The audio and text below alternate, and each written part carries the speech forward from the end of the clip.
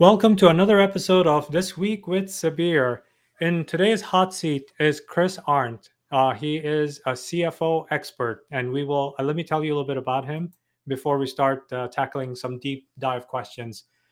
Chris is the entrepreneur's CFO, also known as the director of ORBA's or Cloud CFO Services, an outcome of the company he founded in 2011, Red Granite.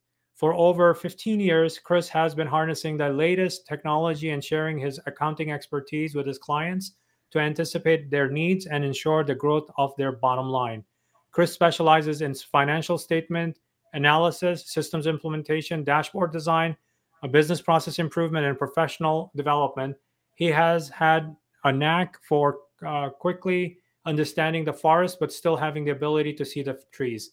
Just as important, Chris enjoys teaching and challenging his team and others to continue their own learning so that they can grow professionally. Chris, welcome to the show. Thanks, Sabir.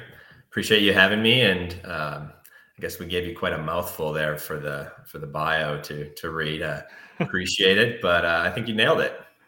All right, thank you. Well, we have a lot of mutual net people in our network. Very phenomenal entrepreneurs in our history, and they were both the two people that we overlapped. They were both guests on this show in the earlier seasons. Habib Salo, he talked from Young Nails, was in season one, and Sashader Avanasian was in season two, and he talked about commodity marketplaces, and they are mutual friends of ours. Yes. It was great that both of them separately connected us at different times, and both great people running great businesses. And my company, we've had the pleasure of working with both of them for a few years and learned a lot from them. And it's been a good partnership with both of them. And I'm glad it brought us together today. Definitely. Now, I've heard about CFOs, right? I've worked with CFOs for many years, right? But you are the entrepreneur's CFO. So tell us about that journey and how you got to, and you've basically niched down on entrepreneurs, and that's a very interesting breed to go after. So tell us a little bit about that. Yeah, I think if we go way back, I'm a CPA by education, but I'm really more, I'll call it a recovering CPA or a reformed CPA turned entrepreneur myself.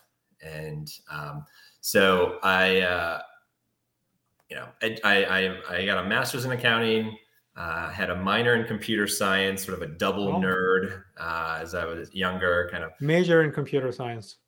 Okay, you got the major, I got the minor. Love it.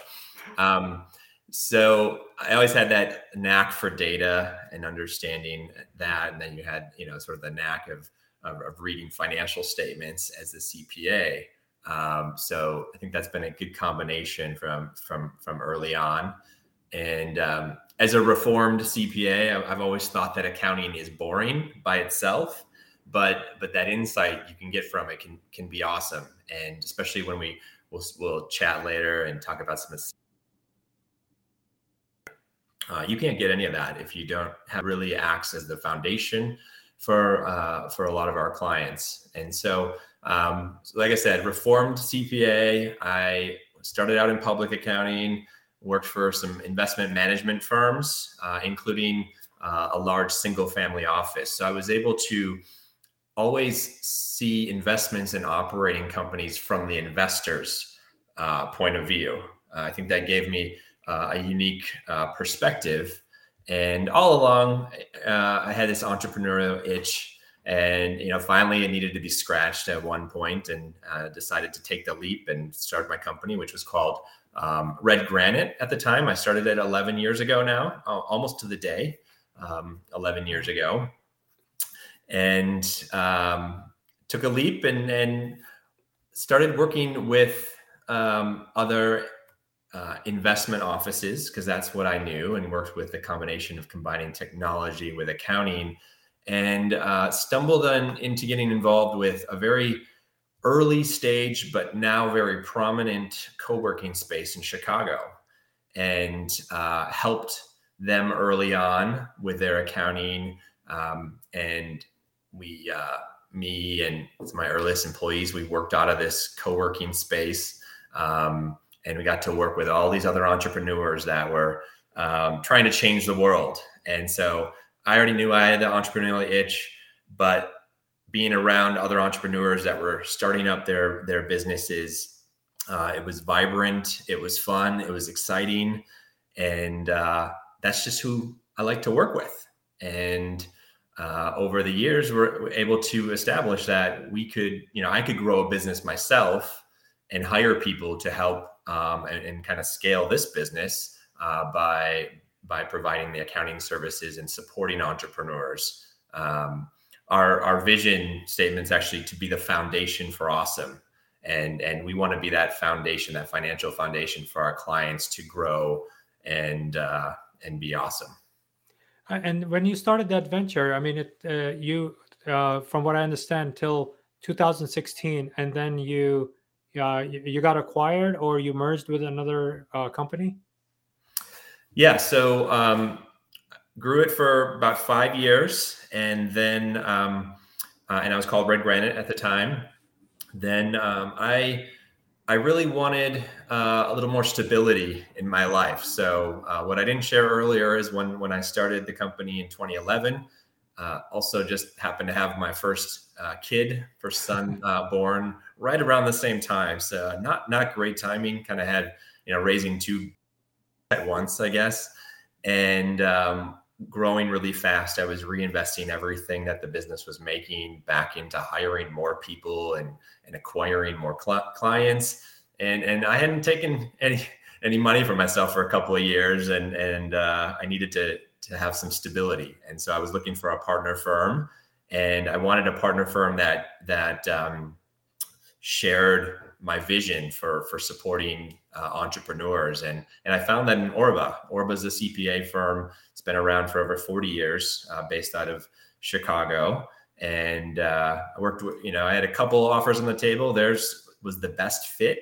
And Orba has 1,200 clients that they do taxes for, 1,200 business clients they do taxes for. And I saw that it's a very complementary business, and that we could cross sell work. So they've been a good partner. It's now been almost 6 years since they acquired us, and it's been a great partnership since. Oh, very cool. Now, you said something really important, and I want to pick on that a little bit. A lot of people that want to get into businesses, right? They tend to think about income immediately, right? They think about, oh, if I start selling this widget on Amazon, I'm gonna have a positive cash flow. It's gonna have a lifestyle. That's what a lot of YouTube videos show you. And owners sitting in front of Ferraris. Probably they rented it. They don't even own it. But that's the message that it sends them. And you just said, look, I was in this venture for 5 years, right? And having some sort of an income, some kind of stability and cash flow, it takes time. You have to, as an entrepreneur and a business owner, you have to always think about do I take this as an income, or do I reinvest it into the business to continue growing it so that I can scale and maybe even hire a couple more people next year so I can take on another 10 clients, or something like that to continue growing that business. Yeah, it's, revenue coming in does not mean money going into your pocket or your personal bank account. In our case, when you're growing as quickly, in our early years, we were really small. We were growing 70, 80% a year. You have to be hiring more people than you need earlier on, so you can train them up and get them ready. So then when you sign the clients, they're ready to go and provide awesome accounting and CFO services. So I'm paying salaries before I'm even utilizing these. Similar, another type of business, if you're selling a product, that product doesn't just magically appear in front of you. You have to buy like the materials for the product, or buy it already made and pay someone to get it manufactured. You have to pay to ship it to where you are, or to hold it at a 3PL. There's a lot of costs and a lot of expenditures you have to spend before you get the money in the door. And that whole period, that working capital cycle, the longer it is, the more cash you need.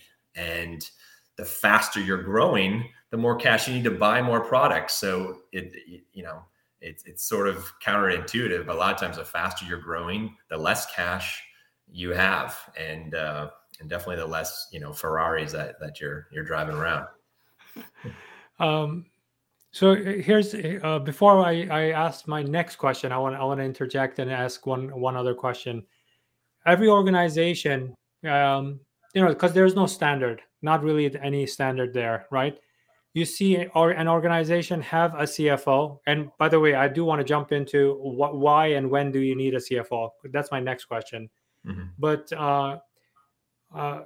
have a CFO, or they could have a director of finance. They have a controller, right? And there are other types of finance related titles in organizations depending on their size, right? Mm-hmm. When does it make sense to bring on a CFO? Why do you need a CFO? At what stage of your company do you need a CFO versus having a director of finance, or maybe just a hired accountant or a CPA? Yeah, it's a great question. I'd say there's general guidelines. It always depends. But I think the traditional advice, if you Google when do I need a CFO, you'll get answers like business at 50 million in revenue a year is when you should hire a CFO. I think at a earlier point, now there's a lot of providers out there. We're one of them that can provide like fractional CFO services, and it can make a lot more sense. Even when a company's like, approaching maybe 5 million a year, a few million in, close to 5 million. A lot of times you can start getting some advice, which, like you said, we'll sort of talk more about later. Prior to that, having, a lot of companies start out, you're going to just have a bookkeeper in place. And that is just, usually it starts out just from a compliance standpoint. You have to have bookkeeping done so you can give your tax accountant some financials so that your taxes can file and you keep the IRS happy. That's generally the starting point. Bookkeepers are good at entering data. At some point, though, you're going to have questions, and as a company grows, and you need to have a better understanding of the financial picture, and especially if you're a business that there's the period of time between when you spend cash and when you make cash, then it's even more important to understand your financials. You can't just look at your bank account and know how you're doing, because there's a time period and an investment period and a payback period. So those are things when just bookkeeping sort of falls apart, and as a company becomes, a couple million revenue, they've got a traction and a plan, something that works, and they're trying to repeat it. Then you need some more advice, and that's where a controller or a VP of finance can come in. At bigger companies, they're very much different people. Usually a controller is looking at the accounting and what's happened, and a VP of finance will be looking forward and taking those numbers and projecting them. But at a company that's a few million, you have one person that's sort of doing both there. Oh, got it. Okay. And I've seen some businesses, and I've had clients that I think they hired a CFO too early. Like where they were in their growth cycle. An excellent CPA would have done a phenomenal job, right? Or maybe even a business advisor would have done a phenomenal job with that instead of investing in that CFO. What are your thoughts about that? Yeah. Can you be too early in hiring a CFO? Yeah, you can be. I think I would agree with that. It's funny you mentioned like a CPA would be great. I think it's funny as a reformed CPA, as I mentioned earlier. I think a lot of times CPAs can get in the way of themselves, and they're so focused on you know, taxation or compliance or backward looking that you know, you have to find the right ones that are more proactive and work with you on an ongoing basis. That's actually one of the core values that we focused on when I started this company. Was we want to be proactive for our clients. We should be giving them information and handing it to them and pushing it on them, instead of them like trying to pull it, from, which is like a typical professional service provider. But as far as hiring a CFO too early, it definitely can happen, because a CFO is very experienced. They're not cheap, and they're there to be looking at the big picture and the strategy of the business. But what we've seen, and I'm going to speak from a focus on companies in the 5 to 50 million range of annual revenue. That's just what I have the most experience with. We've seen that it's really, maybe 10% strategy, and you need a little bit of high level advice, but then it's all about execution. And that work, that grind, that accounting, the reporting, how did it do versus what we thought? Let's change our forecast next period, report back. How did we do? Like, that's a grind and an execution. And that's stuff that CPAs like don't want to be doing. And that's 90% that's what you need to be doing, especially when you're a smaller business, is just executing over and over. So having I'll rephrase what you said. Instead of having a CFO too early, I'll say having too much of a CFO too early may not be helpful. Yeah, they might actually get in the way instead of helping. Yeah, exactly. Yeah, I mean, one of the experiences I've had, it was and I'm hoping that my the people who are involved in this company are not watching this episode.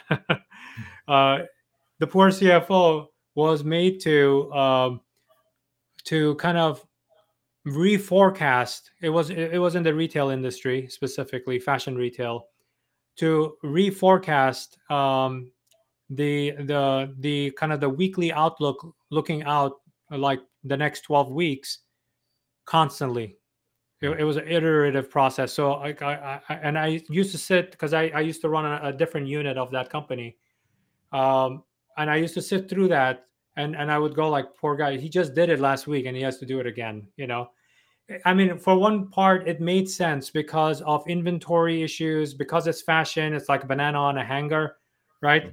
If you don't sell it this week, next week it's going to go on sale or clearance, or worse, final clearance. And then after that, you can burn it, because nobody's going to buy it anymore, So he had to do that constantly every single week. And that was 52 weeks in a year, constant regurgitation. How did we sell? How are we selling? How are you going to look forward, and how that's going to go, And it was a constant battle all the time between him and the rest of the management.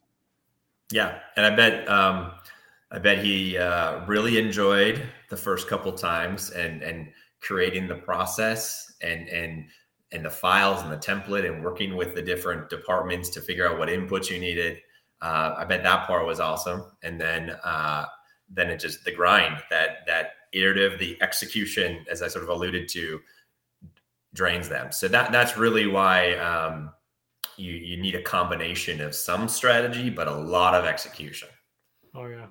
Now, going back to earlier, you said when you were talking about getting acquired by and merging with Orba, you mentioned 1,200 clients. So I can tell you that, well, with a handful of clients I have in my consulting business, they're all from different categories, and each one of them runs in a very different way, right? And now, if you have 1,200 of them, I can't even imagine the complexities of it. So how can Orba and your team, deliver amazing value, right? That's your mantra, right? Amazing and awesome, right? Awesome. Across 1,200 clients, and I'm sure that those 1,200 clients are from 50 different categories. Right. Yeah, it's and then even the ones within the same category, they all operate somewhat differently too, right? So to be clear, the 1,200 business clients, that's what Orba does on the handling for tax returns, and so there's that angle. Doing tax prep and tax returns and tax strategy, um, that that really can a lot of tax strategy can be boiled down to um, only so many different strategies that you're focused on. So it doesn't necessarily matter that there's 50 different verticals. What matters is there's this many tax structures that are related to doing taxes, and it kind of boils down. So you're not really handling 1,200 different things. Now, I am not a tax expert. I am a CPA. I am smart enough to know that I don't know anything about taxes, so I'm not involved in that piece of the business. My team, Orba Cloud CFO, we've served a couple hundred clients in our 11 years. We do a lot for fewer clients than just a little bit for many clients. It's just we're focused more on that quality. So right now I think we've got about 60 different clients that our group's working with. But even still, to your point, like how do you work with those? And they're all different. And what I've seen is, I'll talk about it from an accounting standpoint, and then from like a CFO strategy standpoint. From an accounting standpoint, operational accounting, which is one of the things we do, kind of a core package where we take over accounting operations. That is very similar across industries, business models. Paying bills is paying bills. Running payroll is running payroll. On the invoicing side, on the revenue side, things can be different. But again, there's only so many business models out there, and that's really what drives how you do your work and when is the business model, and that you can boil it down that there's I don't know exactly how you define it, but 6 to 8 maybe different underlying business models, like the actual blocks of how a business works. So that's how you're able to kind of provide accounting operations to different clients across different industries. As far as providing CFO advice, our focus is definitely on core business operations, cash flow. We're not pretending to know the benchmark financial ratios of every single industry out there. But we do really focus our clients. And again, 5 to 50 million is our range here. The focus is everybody has the economics of one that they have to worry about. Unit economics in their business model, every business has to worry about it. You could be a professional services business like us, and we charge a flat monthly fee for our clients, and then we have a variable cost, which is our people's time, right? So there's a cost to every hour of our team, and so our unit of one is managing our hours on our team versus what we charge our clients, and we have to balance that for quality and profitability. If you're an e-commerce business, your economics of one are like the traditional, you got a sale price for an item. You've got your product costs that go into it, as well as selling and fulfillment costs, and you're left with a gross margin at the end of the day. So that's all economics, unit economics. Every business has to worry about that. So we really key in on that. And then the other key part of business operations and cash flow is your operating overhead costs, and knowing those buckets, understanding that, and understanding how much overhead, what's your gross margin after all your individual sales, and comparing that to your overhead costs. So those are really the things we key in on. Lots of metrics that we work with, but it all boils down to those unit economics. Makes sense. Now you said 5 to 50 million, right? Several times. So let's go with the 5 million, right? 5 million, let's say businesses have gone to that 5 million mark, and you talked about the fractional CFO. When have you seen, I'm going to ask the opposite question. When have you seen, like, it's $5 million. They definitely need fractional or full CFO, right? They're in that sweet spot, right? But it didn't work out, and it Yeah. doesn't work. Can you give me an example? Yeah, for sure. So we had a client that came to us after it didn't work out with another firm. So this was a $4 million. So you said five, that's close enough. $4 million a year SaaS business, and they were B2B. So selling B2B large SaaS contracts. So, they're selling a bunch of licenses. They're large annual contracts. You've got to deal with, renewals on the contracts. But the invoicing is done, some upfront, some throughout, but that doesn't follow the actual recognition of revenue. So revenue recognition in software is always, in B2B software especially, is always a huge thing. And it's fairly complex. And then, you've got, with that revenue recognition, there's a concept called deferred revenue. And when you're talking about a basic bookkeeper, that's something that doesn't make sense to a lot of them. So deferred revenue kind of simply is, if let's pretend you have a 1-year contract with a client and you bill $100,000 all at once up front, and it covers the whole year.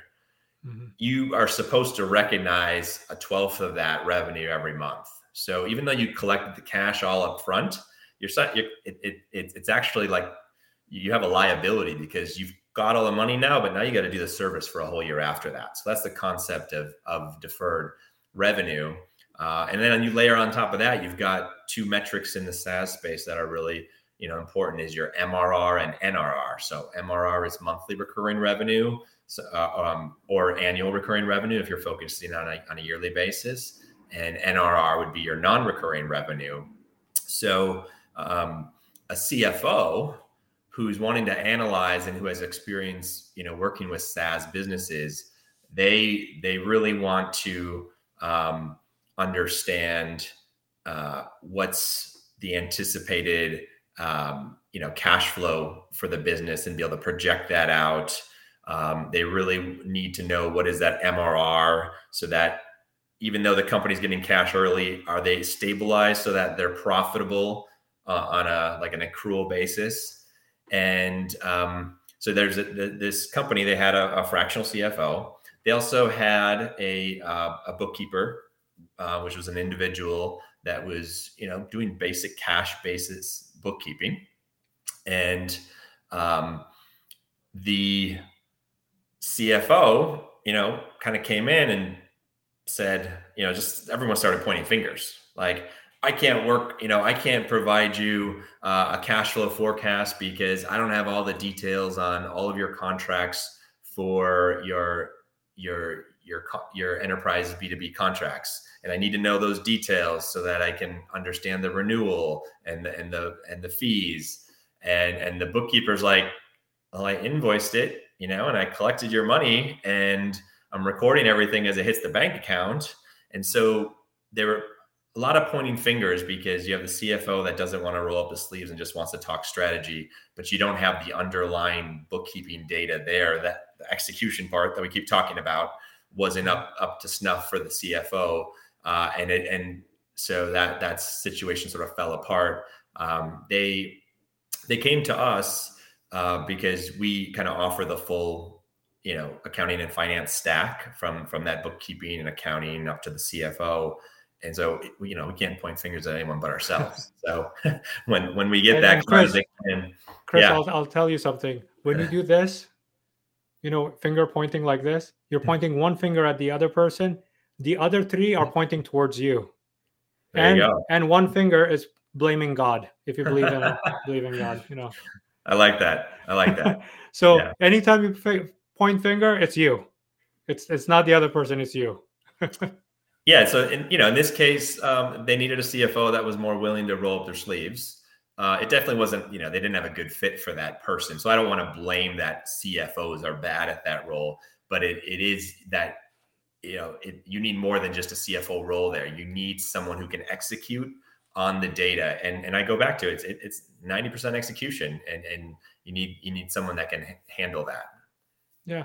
I mean, one thing that I had Gary Vee on this show, and one of the things that he says is ideas are shit, execution is everything. That's his saying. It's a variation of a very popular saying. But yeah, you're absolutely right. I mean, what's the use of the strategy if you don't execute properly? Uh, Right. what do you see as a good balance of strategy and execution from your perspective? Yeah, so I'm not saying this is the best way to think about it, but this is sort of how we've developed our offering over the 11 years.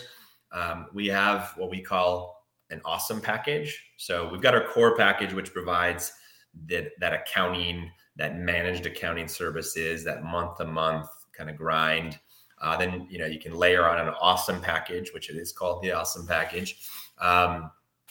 And that's the CFO layer that we have. And so that layer provides updated, forecasting and tracking of metrics throughout the year. But I think the best part of it is we do semi-annual CFO strategy checkups. So twice a year, we bring in a CFO that's not part of the month-to-month delivery, like accounting team. So they have fresh set of eyes. They're not burdened by, if they think something needs to change, they don't have to then go change it themselves. They can just talk strategy, and then we leave it to our delivery team to do the execution. So that's how we structure it, and that seems to be a good amount. Could it be quarterly? It could be quarterly. Definitely, I don't think the strategy monthly makes sense. I think quarterly, even, to be honest, like time flies, and all of a sudden, boom, you're 3 months later, and it's tough for businesses to truly make a lot of change. So I found that twice a year kind of strategy check-in, where you ever just like sits back and you analyze things and you're not doing for a little while. That's beneficial. Yeah, one of the exercises like every company goes through or should go through, right? I'm surprised also with some of my clients. One is budgeting, right? Knowing how you're going to spend your money, let's say, uh, you know, next year or something like that. And then in those examples you gave, forecasting, right? Forecasting your revenue, forecasting any kind of capital expenses, one-time expenses versus recurring expenses that are going to be coming up. In addition to like, how do you anticipate revenue flowing into the company and seasonality and all that kind of stuff. Uh, am I missing anything from those two things, like budgeting and forecasting? And then you're in execution, right? You should report against how did you do based on your budget or your forecast that you had set up. Yeah, and this is again where you want to balance strategy with execution. So I've seen, a CFO will love to. They like to do budgeting. They don't love it, but they love to do forecasting and modeling and creating this great spreadsheet, right? It's like a work of art, and they want to put it on their wall.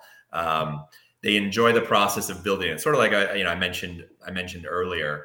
But then it sits there and it collects proverbial dust, I guess, and doesn't get used. And after that creation, the using of it during the year, where that execution is really where I think you get a lot of value out of budgeting and forecasting. And too many companies don't actually consistently report and go back and say, how did my actuals do against my budget or my forecast? And then ask the $1 million question, or $100,000 question in this case, of why did we do differently? And that can lead to great conversations, and then it allows the business to iterate and change what they're doing operationally and change their forecast for the future. And you keep dialing it in. It's never done. It's a process. Budgeting, forecasting is not a once a year thing. It is throughout the year. You keep dialing it in and keep changing because nobody really knows what's going to happen. It's like you make a guess, you try it, report back, like a scientific method, right? Hypothesis, do the test, report back, new hypothesis. And optimize. Yeah. Yeah. I mean, the example I gave of that fashion retailer, I think that was excessive to do it weekly. What do you think is the right momentum? Is it a shorter review monthly but a much more massive deep dive quarterly? I think so. I think monthly, especially when you're, that industry that you said. I think updating your forecasting every month for that, as well as many other industries, can make a lot of sense. But you're not maybe redoing all things, but you're definitely looking at your revenue and pipeline and redoing it. I think monthly makes a ton of sense. I think it's quarterly where you can start really stopping and sitting back and saying why. Quarterly to semi-annually is really what I think where you want to dig in and think about the why. Now, since we're talking about this $5 to $50 million range, which to me is a small business growing up, like almost like a middle market getting there, but it's a growing small business. What are some of the growing pains of this sweet spot, right, for you? Where do you see, what are the growing pains of these companies, these clients that you see? What are their financial growing pains, and what can their financial team do a better job of, to ease that pain? Yeah, so lots of growing pains. You said financial growing pains, so we're going to kind of focus on that here. I think the number one pain that I've seen in that range is having a weak financial controller at the helm. So, you might have a fractional CFO in there doing things, but they shouldn't be full-time yet. So your controller really is running things, and having a weak financial controller can really hold the business back. And, it happens a lot. So the company, few million in revenue, they've outgrown their bookkeeper. Now they hire for a controller, but they're still only a few million, from a business perspective, still very small. And you get a controller that likes the doing and paying bills and entering data and reconciling the bank account. And then all of a sudden the business becomes, 10, 20 million. They can't be doing that. They need to step back and provide insight. So I think that's the biggest pain. And it usually shows up in that the financials are always behind. They're never done. You're sitting here, it's April 20th and they're trying to close out February yet because it's too much detail, not enough high level. There's always a balance. So you're never going to get perfect financials because there's always assumptions built in. You gotta make good enough, be good enough, and move on. Let's see. They also, if they don't truly understand your business model, then they're just not going to kind of know how to give you you as the owner, or give you insight into the numbers and what they mean. They're just going to, here's a P&L, here's a balance sheet. And, CEO's like, and here are the number. Yeah. Okay, thanks. I'll see you next month, I guess, So that's probably the number one biggest pain point that I've seen there. So the next question I'm going to ask you has to do with two gigantic topics, right? And each one of them have their own set of pain and challenges. One is scaling a company, and then number two is profitability, right?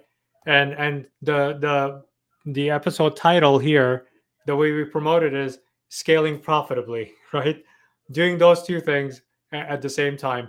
So what can reduce profitability as the company grows? What are some of the gems that you could share there between, from this growing company of $5 to $50 million? Sure.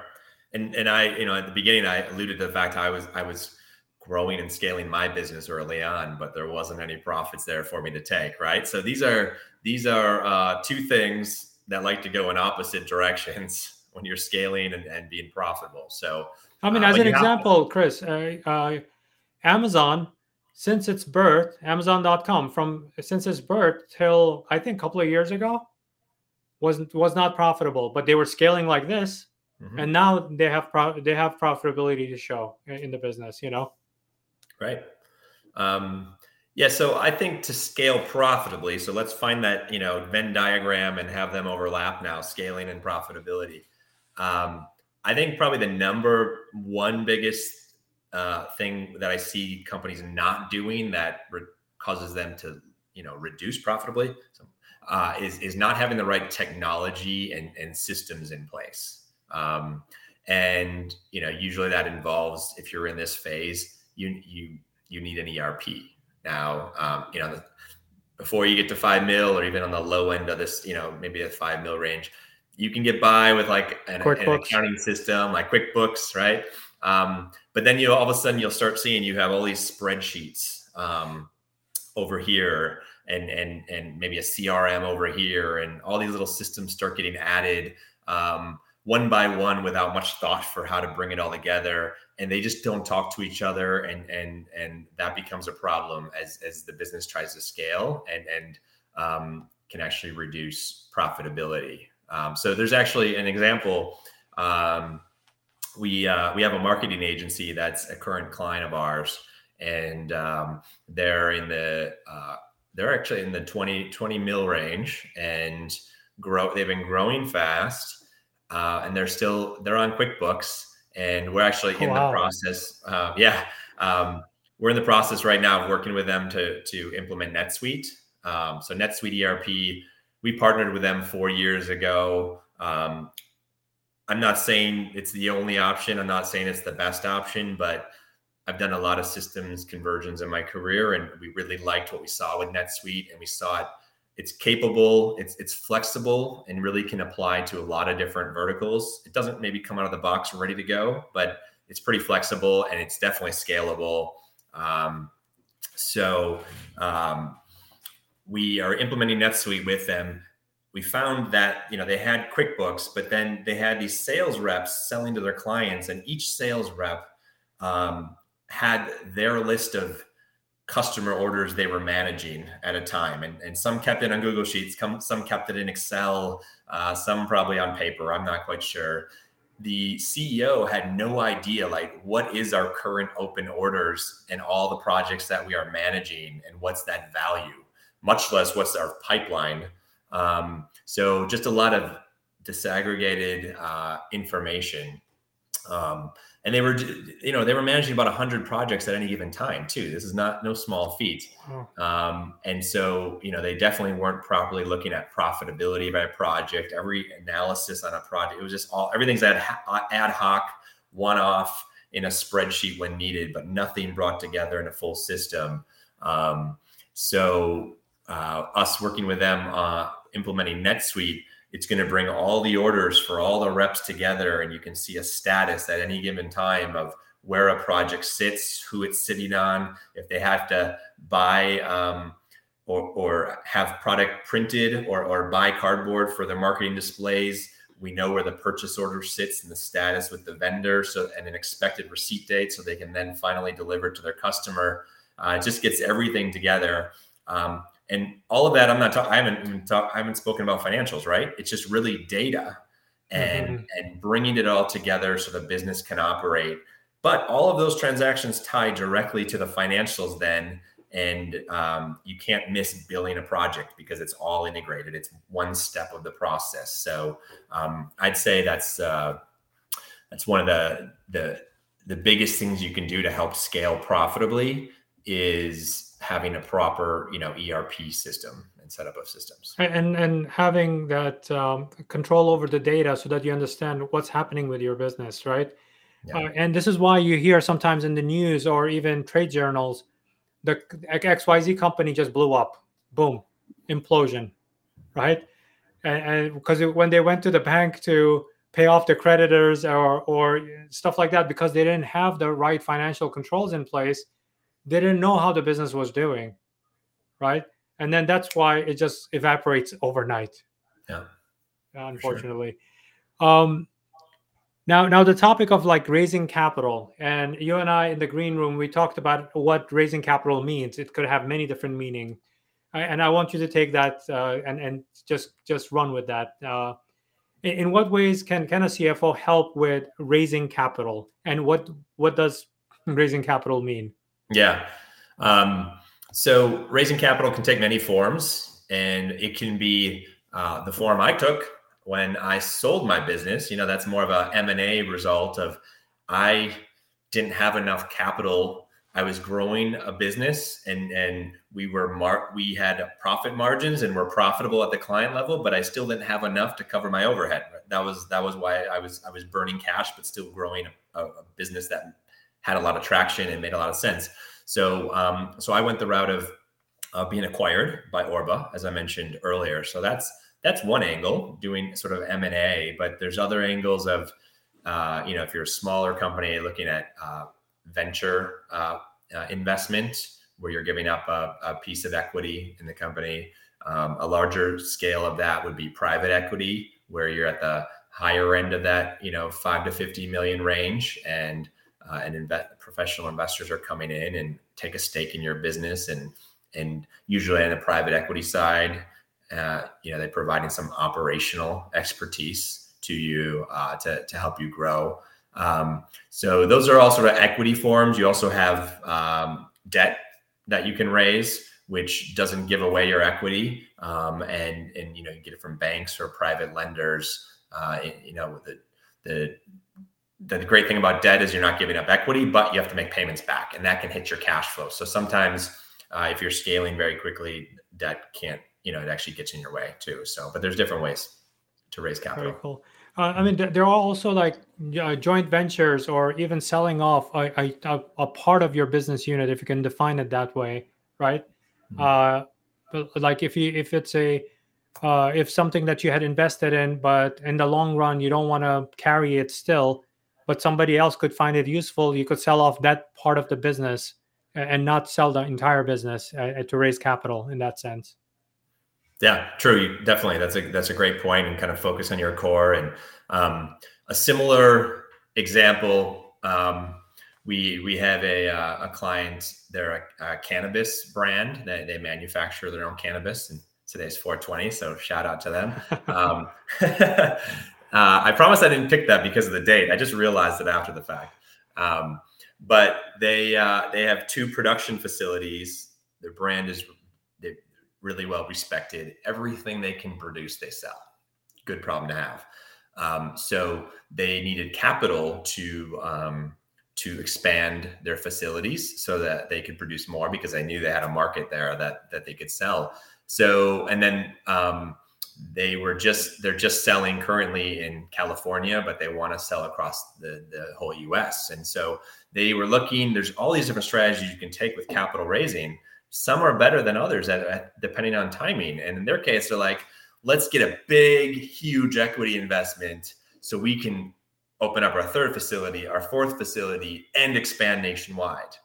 And in that case, what they were looking at, they were going to dilute themselves. They were now going to be a minority owner. They were going to give up a majority stake to these investors if they were going to take this approach. And, we kind of said, hey, you can't do all this at once anyway. Your operational plan is open. The 3rd facility is already there. You just have to build it out. And then the 4th facility, you're going to build it from scratch. And only after you do those 2 things are you going to go national anyway. So let's break this down, take it in parts, and let's have some strategy here. And so when we broke it down, we realized the build out of the 3rd space you can fund from your cash flow that you already have. And the building of the 4th facility, you can bring on debt to cover that. And once you do that, you're going to be doubling your current output. You're going to be doubling or more your valuation. Then go do an equity round and get a strategic investor that can help you go across the U.S. And you won't give up a majority stake of the business at that point, because you'll be double valuation. So that's one example of strategy there. Now, I love this. The next question I'm going to ask you, because I ask every guest this question, and it has to do because of the times we are living in right now. And pandemic has disrupted some in a very positive way, like the adoption of e-commerce, some in a very negative way. That means retail businesses shutting down and stuff like that. So from a CFO's perspective, how can a CFO help navigate a company through those kind of environment? Things related to the Great Resignation and so on and so forth. I mean, there are so many. Pandemic is a mixed bag. Sure is. Yeah, and no matter what your business, it affects you. We've been fortunate from a demand perspective for our services. Everything we've always done. We were using Zoom back in 2012 to deliver our accounting virtually. So we've seen an uptick in since COVID. But at the same time, I've never had a harder time hiring people. So our biggest problem right now is not customer acquisition. It's employee acquisition and keeping them and reducing that churn. So it hits everybody. So, I'd say, I could give a million examples here. We work with a number of e-commerce and manufacturing brands. And so, one example I have is one in the dental industry, and their product is a lot of the raw materials are supplied from overseas. So they're having massive shipping delays and they're short on their product. And they have more demand for their product than they actually have of the product, right? So you have a supply demand issue. So some people, there's a strategy there where, hey, you just raise your prices and to balance out the supply and demand because of this. In this case, the client didn't want to gouge their customers because of that, which I totally understand. But there was an approach we could look at here, and they're on NetSuite as well. And there's actually a cool feature. NetSuite's not the only ERP that has this, but you can take all of your open sales orders in a good ERP system, and it'll show you, hey, you can only fulfill some of these because you don't have enough on hand. You can choose to have it prioritize what orders you're going to fulfill based upon what you have on hand, and it'll rank them by gross profit margin, by whatever you're selling to for each of those customers. Some customers you have a higher profit margin than others. So if you're limited on supply, focus on the higher margin customers. You get a bigger, more bang for the buck for the inventory that you do have on time available. I mean, that's very relatable. I can tell you from my e-commerce clients, right? Supply chain issues of getting goods made in China or somewhere in Asia, putting it on a shipping on a ship to actually get it hauled over to United States. The cost of shipping container, forget about the freight. The container has 12x year over year. 12x, not 12%, 12x. Insane. The cost of shipping container. Finding shipping containers are very difficult, and mounted on top of it, if you're in the food industry, the effects of war in Ukraine, for example, is causing disruptions also, where it's not just equipment, it's also food to certain countries or certain types of food where you could be using it as an ingredient to make your finished product, and you cannot get those things, and you're in trouble now. Yeah. We've been saying for over 2 years now, we live in unprecedented times, right? I wish we could stop saying that. So, go ahead. Were you going to say something? No. I think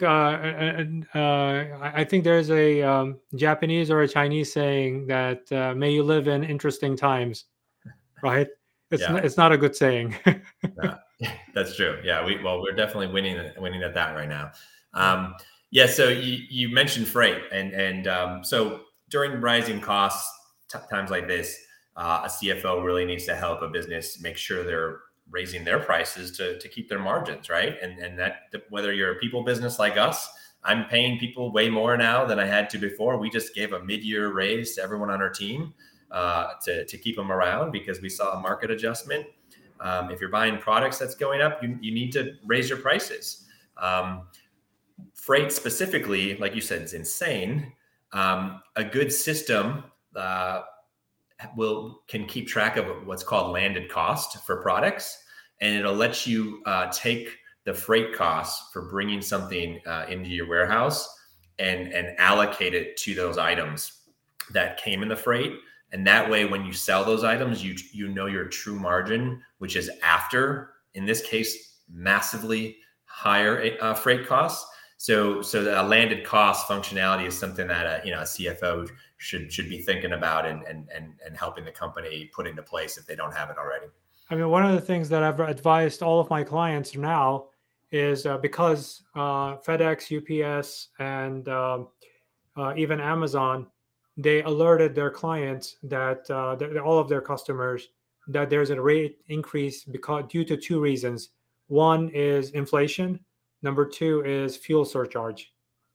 And so when you're thinking about, especially for a product business, when you're utilizing, like all e-commerce businesses do, when you're utilizing that, UPS, FedEx, USPS, or you're selling on Amazon and you utilize Amazon FBA, that you need to take that into account when you're thinking about your gross margin, right? It's not the same number as it last year. In fact, it's not the same number as it was in January because of what's going on right now, with fuel surcharges. And, it was $2.50 and now it's $6 per gallon, right? For gas prices. So that's going to be reflected in your cost of doing business when you're thinking about logistics of delivering your service or products, and that will have definitely an effect on it. So reevaluating that is really important. Yeah, and getting out of the mindset that you do it once a year, because that it's not frequent enough right now. Things are rising too fast. You got to be looking at it at least quarterly. Yep, because your vendors are going to alert you. They'll tell you, like, look, here's a surcharge, and I have to pass it to you, and you have to figure out what you need to do with that. So, I mean, that's a ton of amazing information and insights into CFO. Now, Chris, what is your number one $100,000 expert insight into scaling profitably from a CFO's perspective? I love this question. For me, when I think about scaling profitably, customer acquisition is to me the most important thing. And so there's some metrics there: CAC, which is customer acquisition costs, and CLV, customer lifetime value. So CAC, real quickly, I'm not going to do the formulas, is average cost to bring on a customer for a business. And customer lifetime value is, on average, over the life that a customer sticks around with you, how much gross profit do you make from them during that period? Key ratio you want between them is a 3-to-1 ratio. So for every dollar you spend to acquire a new customer, you want $3 coming back from them in their lifetime. That's that magic ratio. A lot of people talk about this. You can look at, you'll find a lot of insight on it. What I'm going to say is sort of the flip side of that, and talk to you about my tip here is focusing on allowable CAC. So what the heck is that? That is the opposite. That's figuring out what's a customer worth to you in their lifetime value. Figuring out your lifetime value, divide that by 3, and back into how much can you spend to acquire a customer. I don't think a lot of people think of it that way. And they always try to think, well, how do I reduce my CAC? I need to spend less. I think there's a bigger risk for a lot of businesses, and they're not growing fast enough because they're not spending as much as they could be on their CAC. Now, I'll give you some quick numbers here. For us, average client spends $5,000 a month with us. We make about $2,000 of gross margin a month. They stick with us for about 50 months, about 4 years on average. So $2,000 times 50 months, $100,000 is a lifetime value for a client for us. That's big. Divide that by 3. I could be spending $33,000 per client to acquire them. I can tell you I spend nowhere near that right now because my bottleneck is on getting employees, like I mentioned earlier. But knowing that is empowering. And when I'm able to remove the hiring bottleneck, I know that I can spend a lot more and grow a lot quicker to acquire business by knowing this ratio and understanding what my allowable CAC is. So there you have it. To just kind of add on to it, and then just to add on to it, from an e-commerce perspective, we also look at a return on advertising spend, right? That's the other side of that equation, right? And knowing how much are you willing to acquire. And I love the fact that you're dividing it by three, given, let's say, a 3-year lifetime, right? And investing that number, and that's your allowable CAC, like that's the ceiling. But you can tell your agency, like, you cannot spend more than $33,000 to acquire customers for me, but I wouldn't give them that number. I would give them a tenth of that number. Definitely. Because they think that that's the normal number. Well, Chris, thank you for joining us today, and thank you for sharing your insights into CFO. This has been tremendously educational for me, and definitely for my audience. And live audience, thank you very much for tuning in. And if you're catching this on a recording somewhere, hit the like button and subscribe. There are many other interesting guests and experts that are coming up that want to take care of your business. So, and thank you for joining us. Thank you, Chris. Thanks, Sabir. It's been fun.